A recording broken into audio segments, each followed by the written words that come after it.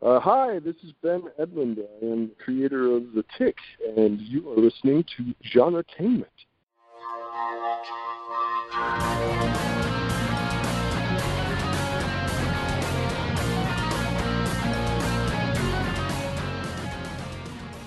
Hi everyone, welcome to another episode of Genretainment over at SciFiPulseRadio.com. We're your hosts, Marks and Julie. We're back after a long break due to other projects and life just kind of getting in the way. Now, you may have heard me on DC Action Hour, where Jeff, Danielle, and I were reviewing and speculating on episodes of Arrow, The Flash, Supergirl, and Legends of Tomorrow. Julie even joined us for one of those episodes. Woohoo! Very fun episode. So be sure to check them out if you haven't already. It should be on this podcast feed. There will be new episodes of that show starting up in October, but today we're back with new episodes of Genretainment. Genretainment. Echo effect. Just in case you are new to the show, Genretainment is where we talk about what's happening in the world of film, TV, books, and web series, and we give you interviews with writers, directors, producers, and actors in both independent and not-so-independent creations. Now, you're listening to episode 121. We are chatting with Kathy Fong Yoneda. Kathy is an independent script consultant whose clientele includes several award-winning writers. She is the author of The Script Selling Game, a Hollywood insider's look at getting your script sold and produced. Kathy has over 30 years of industry experience working with Paramount, Disney, MGM, and many other studios. She's presented over 250 workshops and seminars throughout the world and evaluated more than 20,000 submissions in the areas of film, television, novels, plays, and web series. That's a lot of zeros. It is a lot of zeros. She shares with us lots of great information about being a script reader, being a script consultant, being an executive at a studio, how to pitch for animation, why anybody would want to create a web series. Who would do that? Right? And about many of the excellent web series festivals out there. All sorts of stuff. We even talk about hand puppets. Well, of course. I mean, if you're going to talk about these things, you have to talk about hand puppets. Maybe that was mainly me, but we do talk about hand puppets. Now, before we get started with Kathy's interview, we should point out that the music you just heard at the beginning of the show was a snippet from the theme song of our web series, Reality on Demand. It's a song composed and performed by our friend Tishon Hardy, and you can find our web series at realityondemandseries.com. Now let's get started with our interview with Kathy Fong Yoneda. Well, hi, Kathy. Welcome to the show. Hi, Mark. It's glad to be here.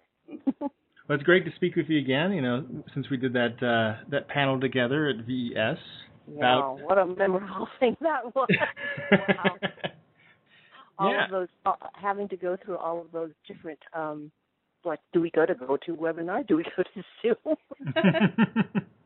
You might explain to everybody what that was that you were talking about.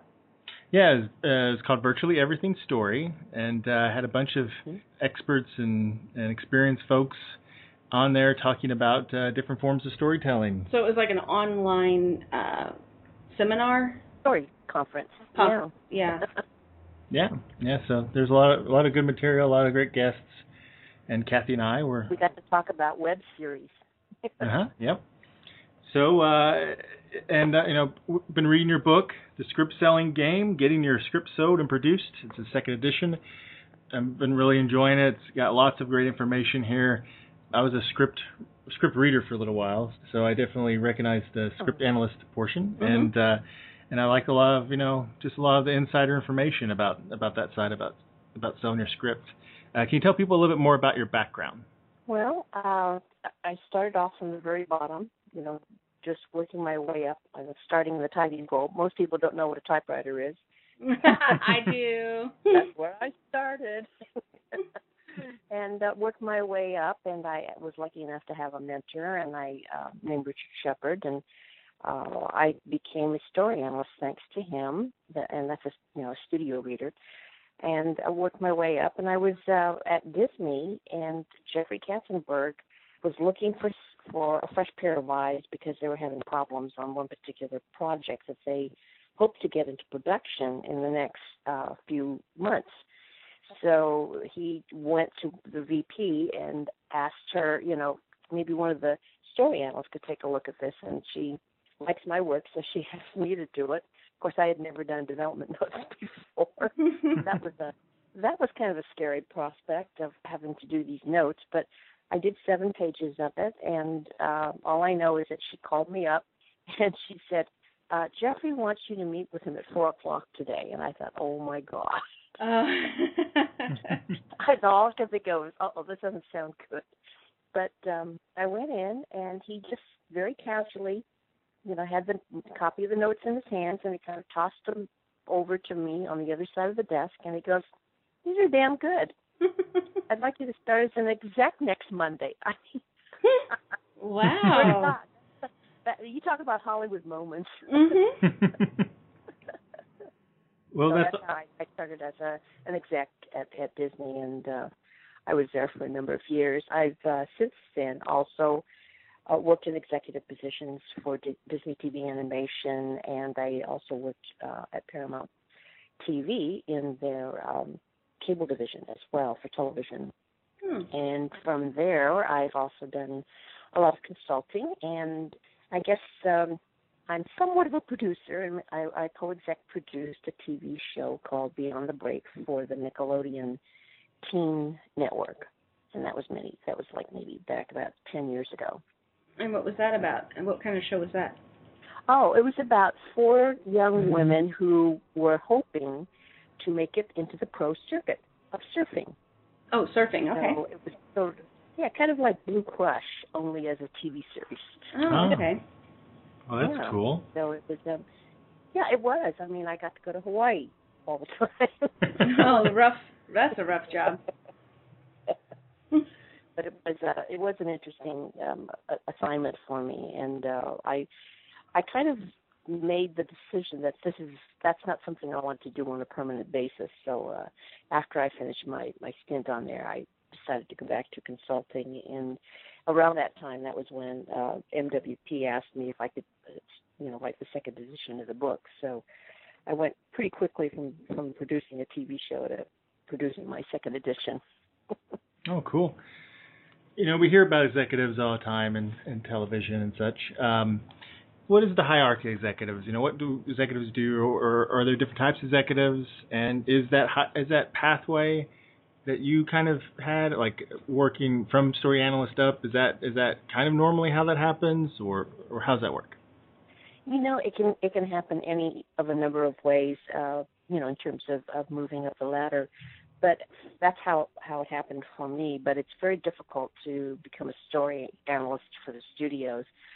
Sometimes it turns out that you are able to become a development or creative executive because you've worked at a production company, perhaps as doing work as an assistant or working as an assistant to an agent or something. A lot of times that's how they find their creative and development executives. Creative and development executives are the ones that usually take care of helping to find material. A lot of their time is spent networking with agents because, of course, they want to gain favoritism from the agents so that the agents will send them the next hot new script. We also are charged with finding writers for in-house ideas or finding writers for rewrites on projects. We also have to find different kind of material, writers, usually by taking a look at some of the script competitions, like the Nichols, the Final Draft Big Break. We look at the fellowship programs from the different networks and the different studios to see if any of the people in their fellowship program are the kind of writers that we're looking for. And also, too, I used to have to take care of taking a look at the student films from the probably about a dozen different film schools. And that was kind of interesting because a lot of times you could sort of spot people's talent just from that. Huh. Also, I sometimes took care of grooming and sort of shepherding the interns as well as overseeing the story department. Then when you get to the VP level, then you're sort of taking on more responsibilities because most of the VPs, what they do is they cultivate the relationships with producers, directors, actors, agents, and sometimes other studio execs too, because they really want to be able to find, hear about what's going on at what studio or what production company or what agency. Because the more information you have, the better, I guess, it is to try and make more decisions. Also, they're the ones who make the final decisions on the development slate.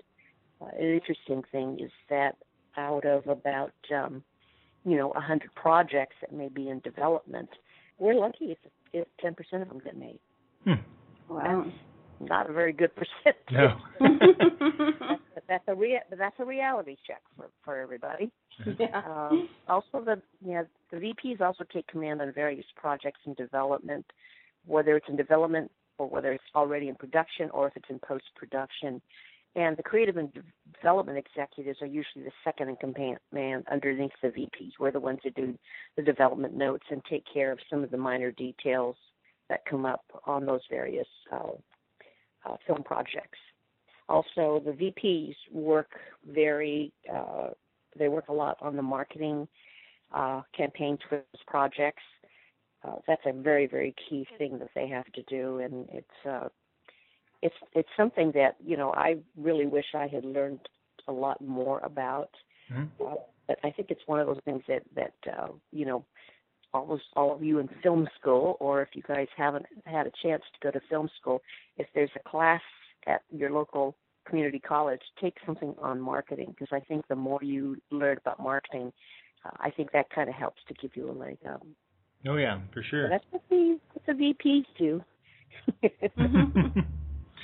In your book, you talk about story analysts and story consultants. What's the difference between those two? Well, readers are the ones that are employed by agencies and production companies, and they're the ones who read submissions. And a submission is basically they're told to do a synopsis of the story and give some box office scores, and those scores usually are on things like structure, plot, characterization, dialogue, commercial appeal, pacing, budget. And in addition, they usually write a paragraph or two on the strengths and weaknesses of the submission and why they feel that script fits into the needs of the client list of the agency or of the production company's development plan. Now, some of the readers that work for agencies and production companies are freelance, and they're paid by the screenplay, by each screenplay. So some of them don't. It's not always a full-time job for them. Mm-hmm. Now, readers at studios belong to an organized union. It's the Story Analyst Guild, and it's more difficult to get into that because there are fewer positions open. And judging from when I started, there used to be 10 or 11 studios, and I think there are now, 5? Yeah. There are fewer studios, so there's fewer story analyst positions open. And the average studio usually has maybe 5 to 10 analysts, and most of them have been in the guild for quite a while. And they get to have things like health benefits and pensions, like most of the other unions in the entertainment industry. And they also receive higher rates of pay than the agency or production company readers. Which union is that? It's called the Story Analyst Guild. Oh. Yeah. Well, we're part of the Editors Guild. We're tucked in there with the sound editors, film editors, and that kind of thing. Now, folks outside the industry often think that, consultants, script consultants, which is what I do now, are the same as readers or story analysts, and they really aren't. Consultants, yes, they read your screenplay or novel, but they do not do the synopsis of your work. In fact, most of their work, while it's focused on the same subjects like structure, plot, character and dialogue and all that, they also just, go into details on why a screenplay works and doesn't work. They do extensive notes, and they usually provide, suggestions, options, and examples. And our job is to help the writer get back on track for their rewrite. Mm. And some consultants, however, will also specialize in other areas, specific areas like some of them, specialize in horror, comedy, thrillers. I used to specialize a lot in family entertainment because of my Disney background. Oh, yeah. And some only do film. Some do film and television. Some do not do novels. They don't really specialize in adaptation. Mm. Some do not. Some actually will do animation. Some don't. I happen to be able to do. I've done all of those. Oh, wow. Because I've worked in a lot of different arenas of the industry. And some are consultants in marketing and in career counseling. That sort of is what's the difference between those who are story analysts and those who are consultants. Great. Another thing you talk about a little bit is the concept of 30-10 or 30/10. And that goes along with reading scripts. What is that? Well, it's just an industry slang that we kind of don't like to tell people on the outside. It sounds awful, but so it's slang for reading a script that if we know it doesn't have much potential, some of the execs will just read the first, 20, 30 pages, and if it doesn't hook them, then they go to the last 10 pages. Now, studio story analysts are required by the Guild to read every page of a submission, but readers who are with agents and production companies don't have to adhere to that because they're not part of the Guild. So, unfortunately, that, I hate to say it, but the 30-10 read also by now it's turned out to be more like a 10-5 on occasion for some of the execs that are a little bit lazier. They will sometimes, if the first 10 pages don't hook them, they'll actually sometimes just go to the last 5 pages and just see how it ends. Has there been a significant reduction in attention spans or something? Well, I think because of technology. Yeah.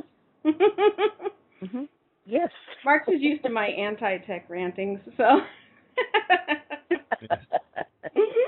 But, it's, hopefully in the best of all possible worlds, somebody will write a script that's just so riveting you can't help it. You'll just keep turning the pages. Mm-hmm. And I'd say maybe 1 out of 10 of the scripts that I used to read as story analysts would do that for me, where I would be able to give it a consider or a recommend. Have there ever been some that are just so painful to read, but you just had to slog through? Or at the studio analyst, I had to read every page. Sometimes, yes, it was hard. There are times when I thought, oh my God, how come this got represented, or how come that producer said such one thing? Because we don't accept unsolicited. So it has to, usually if it came through a studio, it had to come because it was through the process of having an agent, a manager, an entertainment attorney, or a producer. But occasionally there would be people who maybe were the roommate of Michael Eisner when he was in college, and his kid decides to send in a script. And so things like that have happened before. I would say, it would be like just you reading it going, wow, they must know someone really important.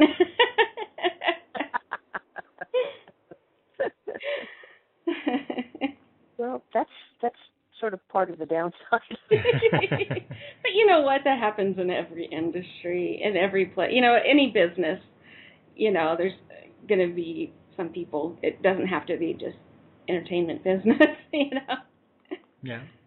Well, it's true. People will always ask. People who know people will ask for favors. Yeah. And in this case, though, as when you're an analyst or you're a creative exec, you've got to give your honest opinion because you're talking about millions of dollars. Yeah. For a movie, or hundreds of, thousands, tens of thousands of dollars to pay someone. So you can only be so polite. Yeah. I think you talk a little bit about series Bibles too in the book, and for people who haven't heard of that, what is a series Bible? A series Bible, it's nothing more than sort of like a blueprint, a detailed proposal for your series, and it usually contains more detailed description of the series concept. So it usually includes a breakdown of the main and recurring characters. There's usually an outline of the story arc for the first season. And there's usually a paragraph on each of the following story arcs for the next few seasons, along with either a detailed synopsis or script for the pilot. Because the story arcs have to give us, as well as the network or showrunner, an idea of how the writer sees the development of his series. In other words, is there enough story interest that's going to keep the series going? Yeah. They like to know that there's enough there for at least 5 seasons. Mm-hmm. You may get canceled after a couple episodes, but they need to know that you'd be prepared for years if need be. Well, yeah, they want to know that you've really thought this out, that it's not just one of those things, it's kind of a one-hit wonder where somebody just thinks, oh, this is a great idea, and yeah, maybe it is for a season, but then after that, people will get tired of it. So is there, maybe that's why they like to know. They like to have a little paragraph on, okay, what do you want to do in the next few years after that? Where are your characters going from there? So that's usually part of the series Bible, as long as, and also too, because you need to have you usually have to have a pilot episode that goes along with it, so that they can understand how you plan to introduce the concept of your series. and they can get an idea of sort of the tone. Like, especially if it's a comedy, they need to. The tone is so important, you know. Oh, yeah. Is it going to be is it going to be a raucous comedy? Is it going to be a family comedy? You know, there's some that, you know, some of the comedies, you know, just by reading the pilot episode, you get the feel for if this is something that's really going to be able to carry over, not just for a year, but for several years. Now, I've seen shows on TV before where they have this fantastic pilot, and then it kind of goes downhill from there. Or even more often, they have a great season one, and then after that, you feel like there's character arcs suddenly just fall apart. And there have been plenty of times where we've watched a pilot, and Mark's has been like, well, that was interesting, but I'm not sure how they're going to make a series out of it. Well, they do a lot of testing, too, because you notice that nowadays they aren't afraid to, after 3 or 4 episodes, just yank it off the air. A lot of the networks are doing that now. They realize that, you know, if it's not working after the first few episodes, then they've made a mistake and might as well yank it off the air rather than to commit to it for another year or two. Yeah. Sometimes really fast. Fox was notorious for that for a while. Yeah. If they'd done that when they could have easily done that to X-Files. It didn't get a huge audience until the reruns hit for the summer. If they had yanked it, we wouldn't have the X-Files as we know it today. I think that's the true level of like a higher level of skill of where beyond just greenlighting the show is then seeing the potential of a show that maybe doesn't get a hit right away but can become a hit, sleeper hit, probably. And that's tricky. Well, I think it is tricky, but what's great is that you'll notice that some of the things that are coming out from streaming and digital series now, you know, like House of Cards and some of those that have come out, they were things that the networks thought were a little bit edgy or a little bit too risky. And we're now finding out that, hey, but some of them are pretty darn original. And they've got great actors and great producers behind them, and they've been able to maintain wonderful storylines to keep these guys going. One of my favorites, I love House of Cards, but I mean, you know, there's when you think of things like, you know, Empire and some of the others that have come out, you know, a lot of the networks turned them down. You know, they said, well, I don't know, you know, and it was a little risky. So. Yeah, that's well, a good thing, or they've been picked up, after cancellation, like Longmire. Longmire, you know, got dropped, and then Netflix was like, "We'll take it over." Yeah, or that's a great show. A really good example, I think, of what you just said is Stranger Things, because that's, I think, it seems to be a big hit for Netflix, and really and that was turned down like all over the place until Netflix picked it up. Well, I think, you know, the audiences now they're a little bit more picky, you know, and not every series is for everybody. No. And so it's nice to be able to have choices, and I think it's great. I love the fact that there's more choice now than we ever had before. Oh, yeah, so many shows, hundreds of shows. It's great. So you talked about, you did work in animation for a while. So I'm curious, how... Because I can see like how there's plenty of material on how people can kind of work their way towards pitching a film or pitching live action TV and stuff, but not a lot about animation. You know, if someone wanted to try to pitch an animated series, you know, what are the first steps they would have to take? Well, with animation, you do start off with they call it a springboard, which is the same thing as a log line, like you would, you know, with a live action project. But with animation, you have to pitch your project in a more visual way. You have to bring the color and the rhythm and the, you know, and the tone of animation forward. And so there are 3 things that I always tell people to think about. The first is think genre. You have to have a very clear-cut genre in animation, even more so than in live action. Is it a comedy, you know, like Ratatouille, Toy Story, Zootopia, you know, one of those? Is it a physical comedy, like Cloudy with a Chance of Meatballs, which I actually enjoy that movie. My sister used to read the book. She read the book. It was based on, or is it edgy? You know, like The Night Before Christmas or any of those Tim Burton animated things that he does. Mm-hmm. You know, it's pretty edgy stuff. It's comedy in a way, but it's just edgy. Mm-hmm. Is it an action adventure, like Aladdin or Jungle Book, Transformer, Generation 2? Those are action adventure type genres.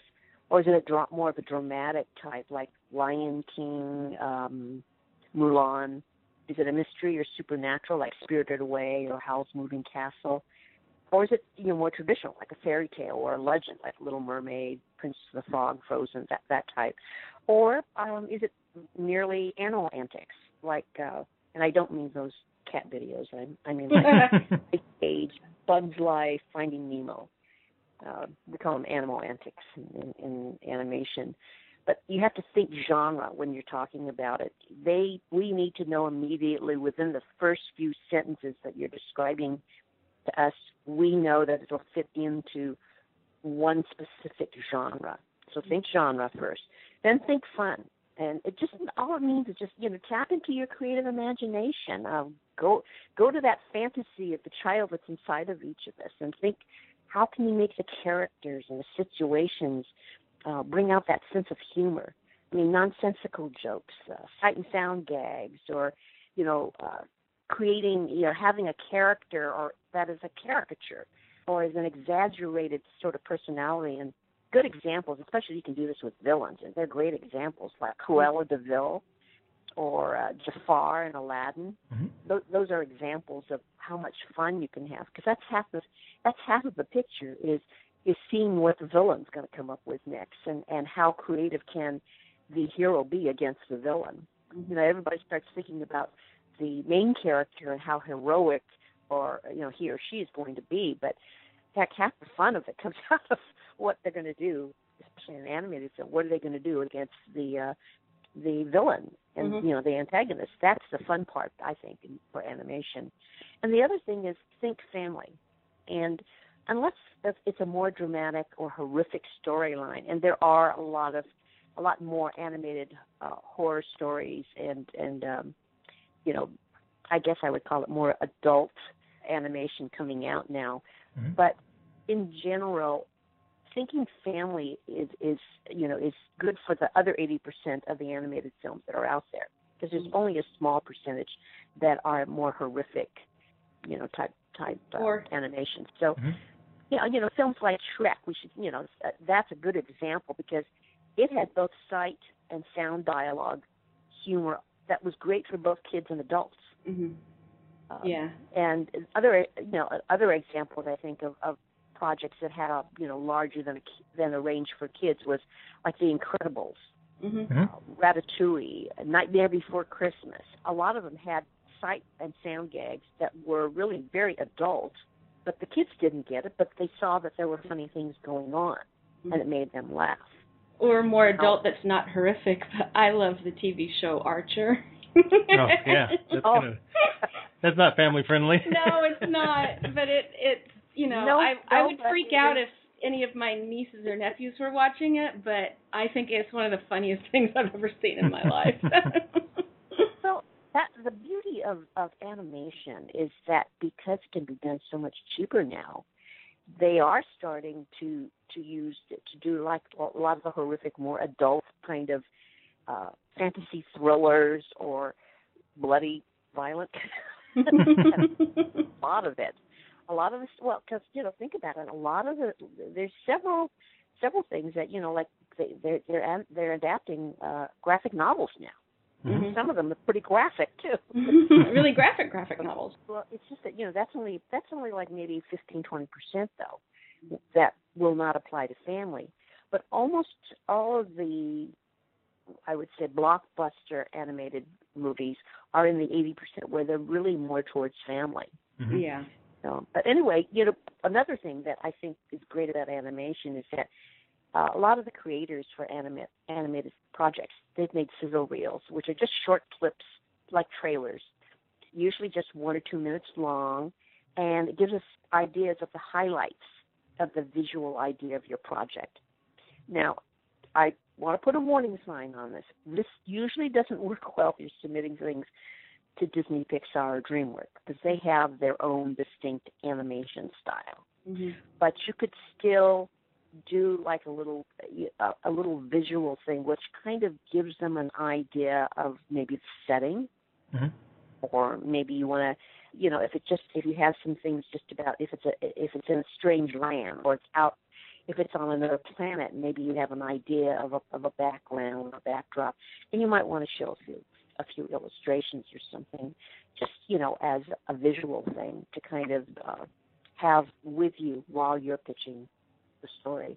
So those are the best suggestions, though, is you still should try and keep it within, I would say, 3 to 4 minutes for the total pitch. Your sizzle reel shouldn't be more than a minute, maybe 2 minutes at the tops. And just think genres, think family. It's one of those things where you want them to kind of start to use their imagination, because that's, especially when you get to the think fun part. If you see them starting to crack a smile when you're describing something, you know that you've got them interested. So that's why I always say, talk about one of the key scenes and how funny it could be. And they get a sense then of the type of humor that you're trying to put in there. And it also starts them to start thinking about what you're trying to describe. Mm-hmm. So once they start to get the movie in their head, that's what we're trying to do. Is you're trying to get them to, you have to think beyond the story part. They need to start thinking about it visually.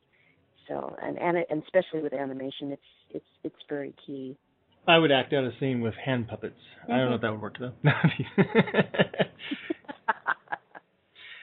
Actually, they're doing a lot of hand puppets in web series now. Oh yeah, that's true. Oh. Yeah. Well, speaking of web series, let's talk a little bit about web series. You do talk about web series in the second edition, and I know you've had a lot more experience with web series now since that first edition. Can you talk a little bit about why would somebody want to make a web series? Oh, well, I think right now is just such a great time to make a web series. It's just a personal observation. But, there's really quite a bit more democracy of the web. I mean, I know you and I have had this conversation, and you've mentioned some of this in your book. I mean, it's kind of nice that you don't have any studio or network that's telling you can't do another dysfunctional family comedy because they already have one on the air and another in development. Okay. I think, if you feel your comedy's better than some of the ones that you've seen elsewhere, then, hey, go ahead and post it and take your chances on YouTube or Vimeo. You have nothing to lose by doing that.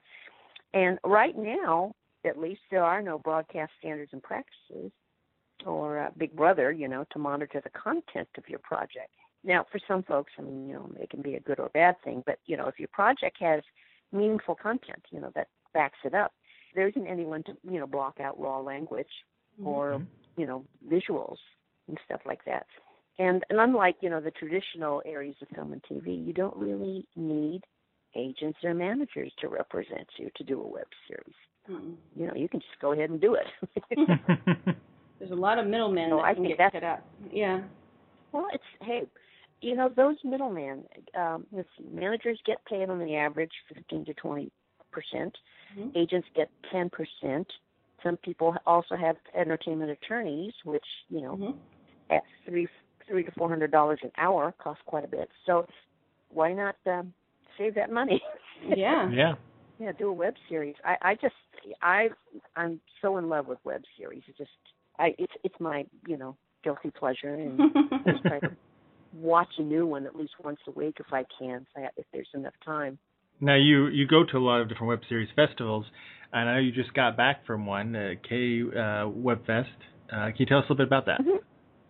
Well, it took place in Seoul, Korea, and it was the second year of the K Web Fest, and it is the only web series festival in Asia, in all of Asia. Oh, really? Really? So, I would have thought there'd be more.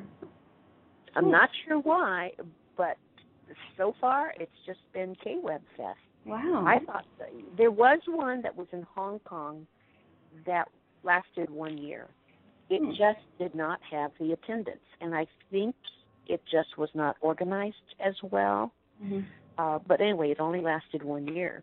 How many actual Korean web series were there? Oh, God, I think there was probably, I think the total number of web series was something like maybe 70 or 80. Mm-hmm. Wow. I think. And I think more than half of them were Korean. So I would say maybe 40 of them. That's Wow. very impressive. Korean. Yeah. That's a lot of Korean creators. Yeah. Youngman Kang, who's the guy that founded it, he came to the LA Web Fest, and LA Web Fest is the first web series festival that was put together by its founder, Michael LaJackley, who happens to be a very good friend of mine. And I happen to be on the board for the LA Web Fest, and one of my duties is to arrange the panels and workshops, and also to just sort of get a chance to get to know some of the web series creators. So Young was at one of these, I think it was maybe back in 2013.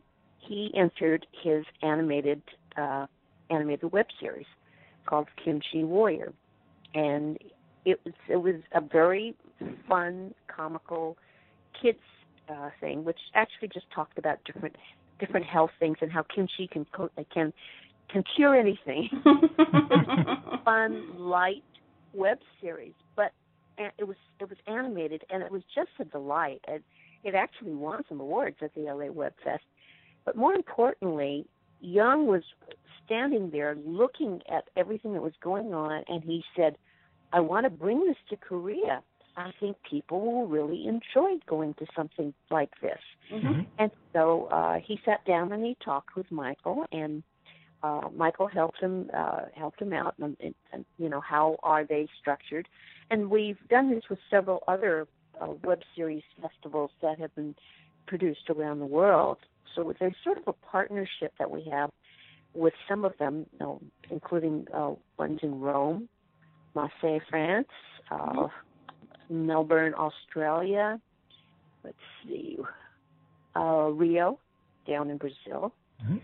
WebFest Berlin, Sicily WebFest. Oh. Those Italians really love those web series. Yeah, so I think there's maybe about 10 or 11 partners. There are some other web series festivals all over too.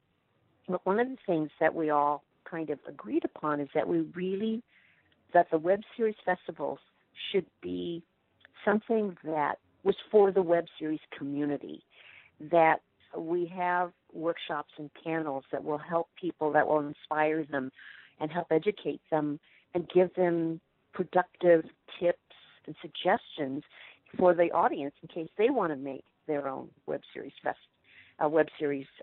event. So it's been kind of interesting. We've really formed this unique little partnership, and as a result, a lot of the web series founders go to each other's festivals, and they will select one or two web series that they've seen and bring it back to their own festival. So it really is helpful because the people who are selected, their web series gets shown in another country. So there's a global appeal to all of this, and I think that's what's so exciting about it, is that web series can be seen as long as you have good internet. Mm-hmm. You can see it almost anywhere well, maybe not so much China, since they have their own internet. Yeah. Yeah, there was some controversy. I've heard they have pirated versions of Western internet, so somehow they are getting things.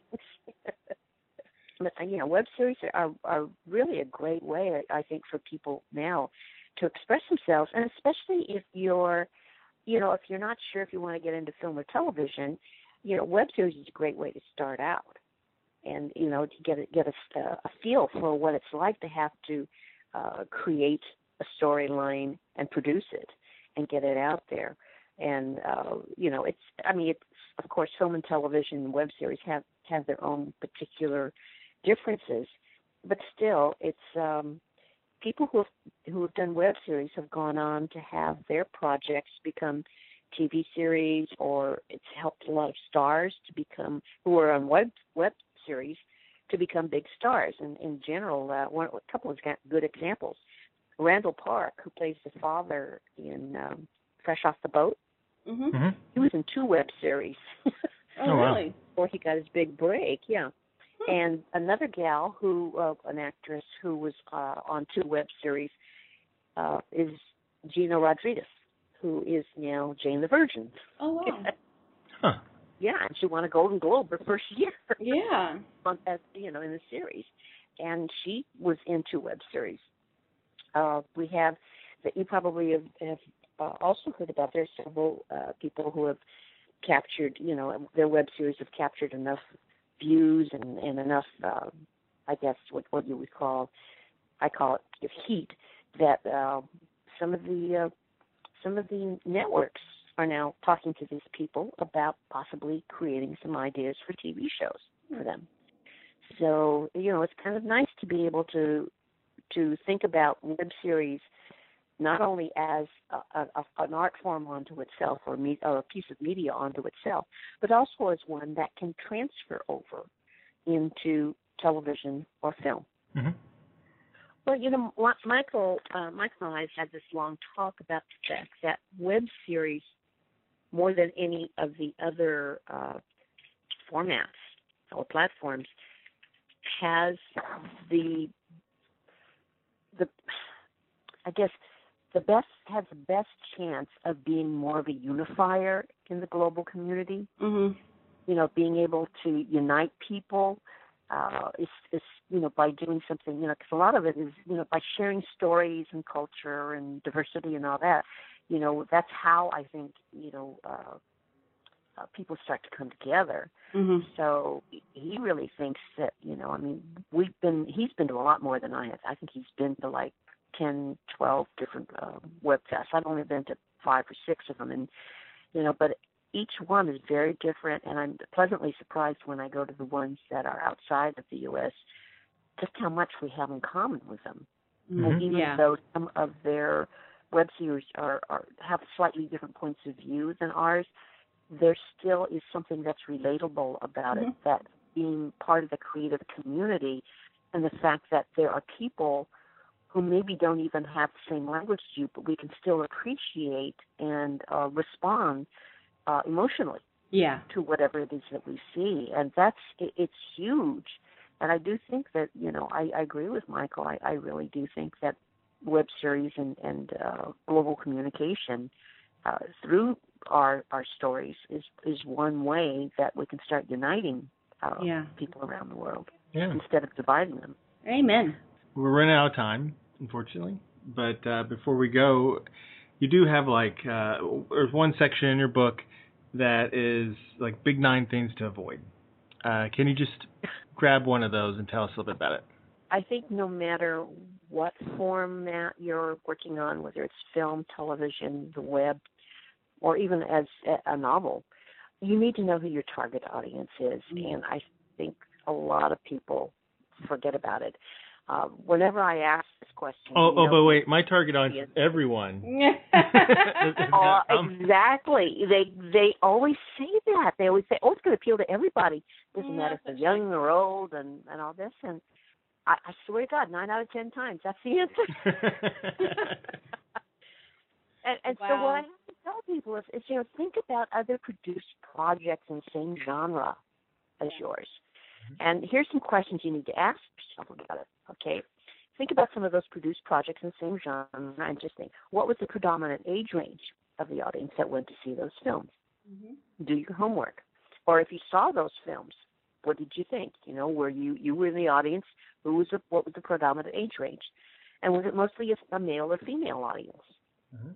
That's important, too. Did it skew more towards the guys or more towards the women?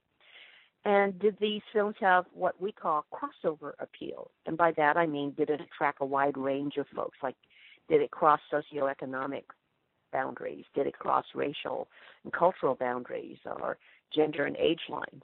Mm-hmm. So those are things to think about. Mm-hmm. And also, what's important, which studio or production company, distributor produced those films? And how did they promote it, and how did they target their audience? What was the main emphasis, theme, or thrust of the trailers and the promos and print ads and online ad campaigns? Mm-hmm. And this is where you recommend knowing a little bit about marketing. That certainly, mm-hmm. yeah. Mm-hmm. Well, marketers are all about demos, right? So, demographics. He's trying to do the lingo. They know about demos.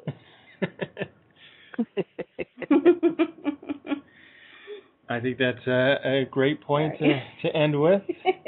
Something a lot of people don't think about, unfortunately, and I made that mistake. So, what is a quick response to someone who says their audience is everybody?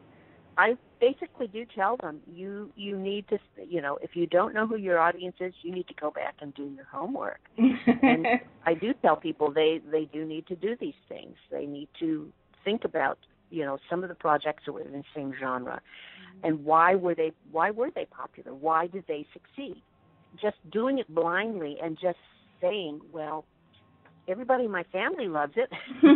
Okay, well then who's your family? Yeah, that'd be a good starting place. I mean, but it's really very hard because I don't like dashing anybody's dreams, but there's also a point that everybody has to have a reality check, and this is one of them. If you don't know who your target audience is to begin with, then the people who make the decisions, if you can't tell them, or if it's not readily apparent when you're pitching the project, they're going to probably say no. I imagine that develops into quite a pet peeve for a lot of people in the industry. Well, it is. We unfortunately have to say no a heck of a lot more times than we say yes. Yeah. So what we've decided is I always tell people. Go ahead. Oh, I'm sorry. So what we've decided is when I pitch my made-up animated series, I'm going to use hand puppets, and I'm going to say it's made for everyone. Everybody. And everyone will love it. Have your puppets say it. Yeah. What could go wrong? Well, see, if you have the puppets talking, then they'll talk back to the puppets, and then you wouldn't be able to. You won't feel like they're taking it personally on you. Yeah. There we go. Don't tell him that he's going to start carrying around a puppet everywhere. We're starting to make up a TV show here. No. Oh, wow. You can tell we're slap happy. Alrighty. Well, before we... Well, thanks a lot. It's a lot of great information, Kathy. And before we go, where can everyone find you and your book? You're welcome to contact me on my website, which is www.kathyfonganetta.com, and that's spelled KATHIEFONGYONEDA. And you can reach me there. Also, you can get my book at Amazon, or you can go to my publishers, which is www.mwp.com, and I believe they give a 25% discount on their books. So that's how people can get my book, which is A Script Selling Game. Awesome. Thank you so much. Well, you have a lovely evening, and thank you again. We really appreciate it. Yeah. All right. All right. You have a good night. Okay. Thanks. Good night. Care.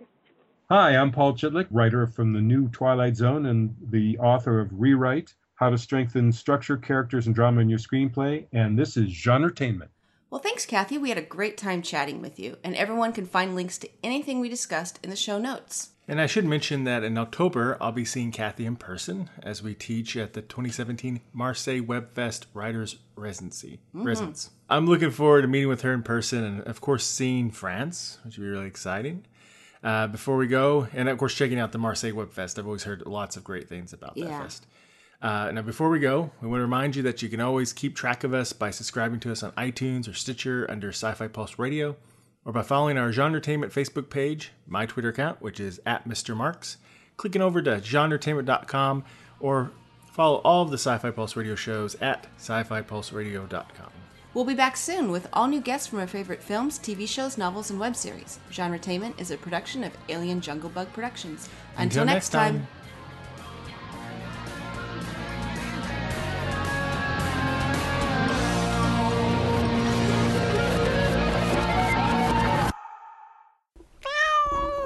Bad monkey.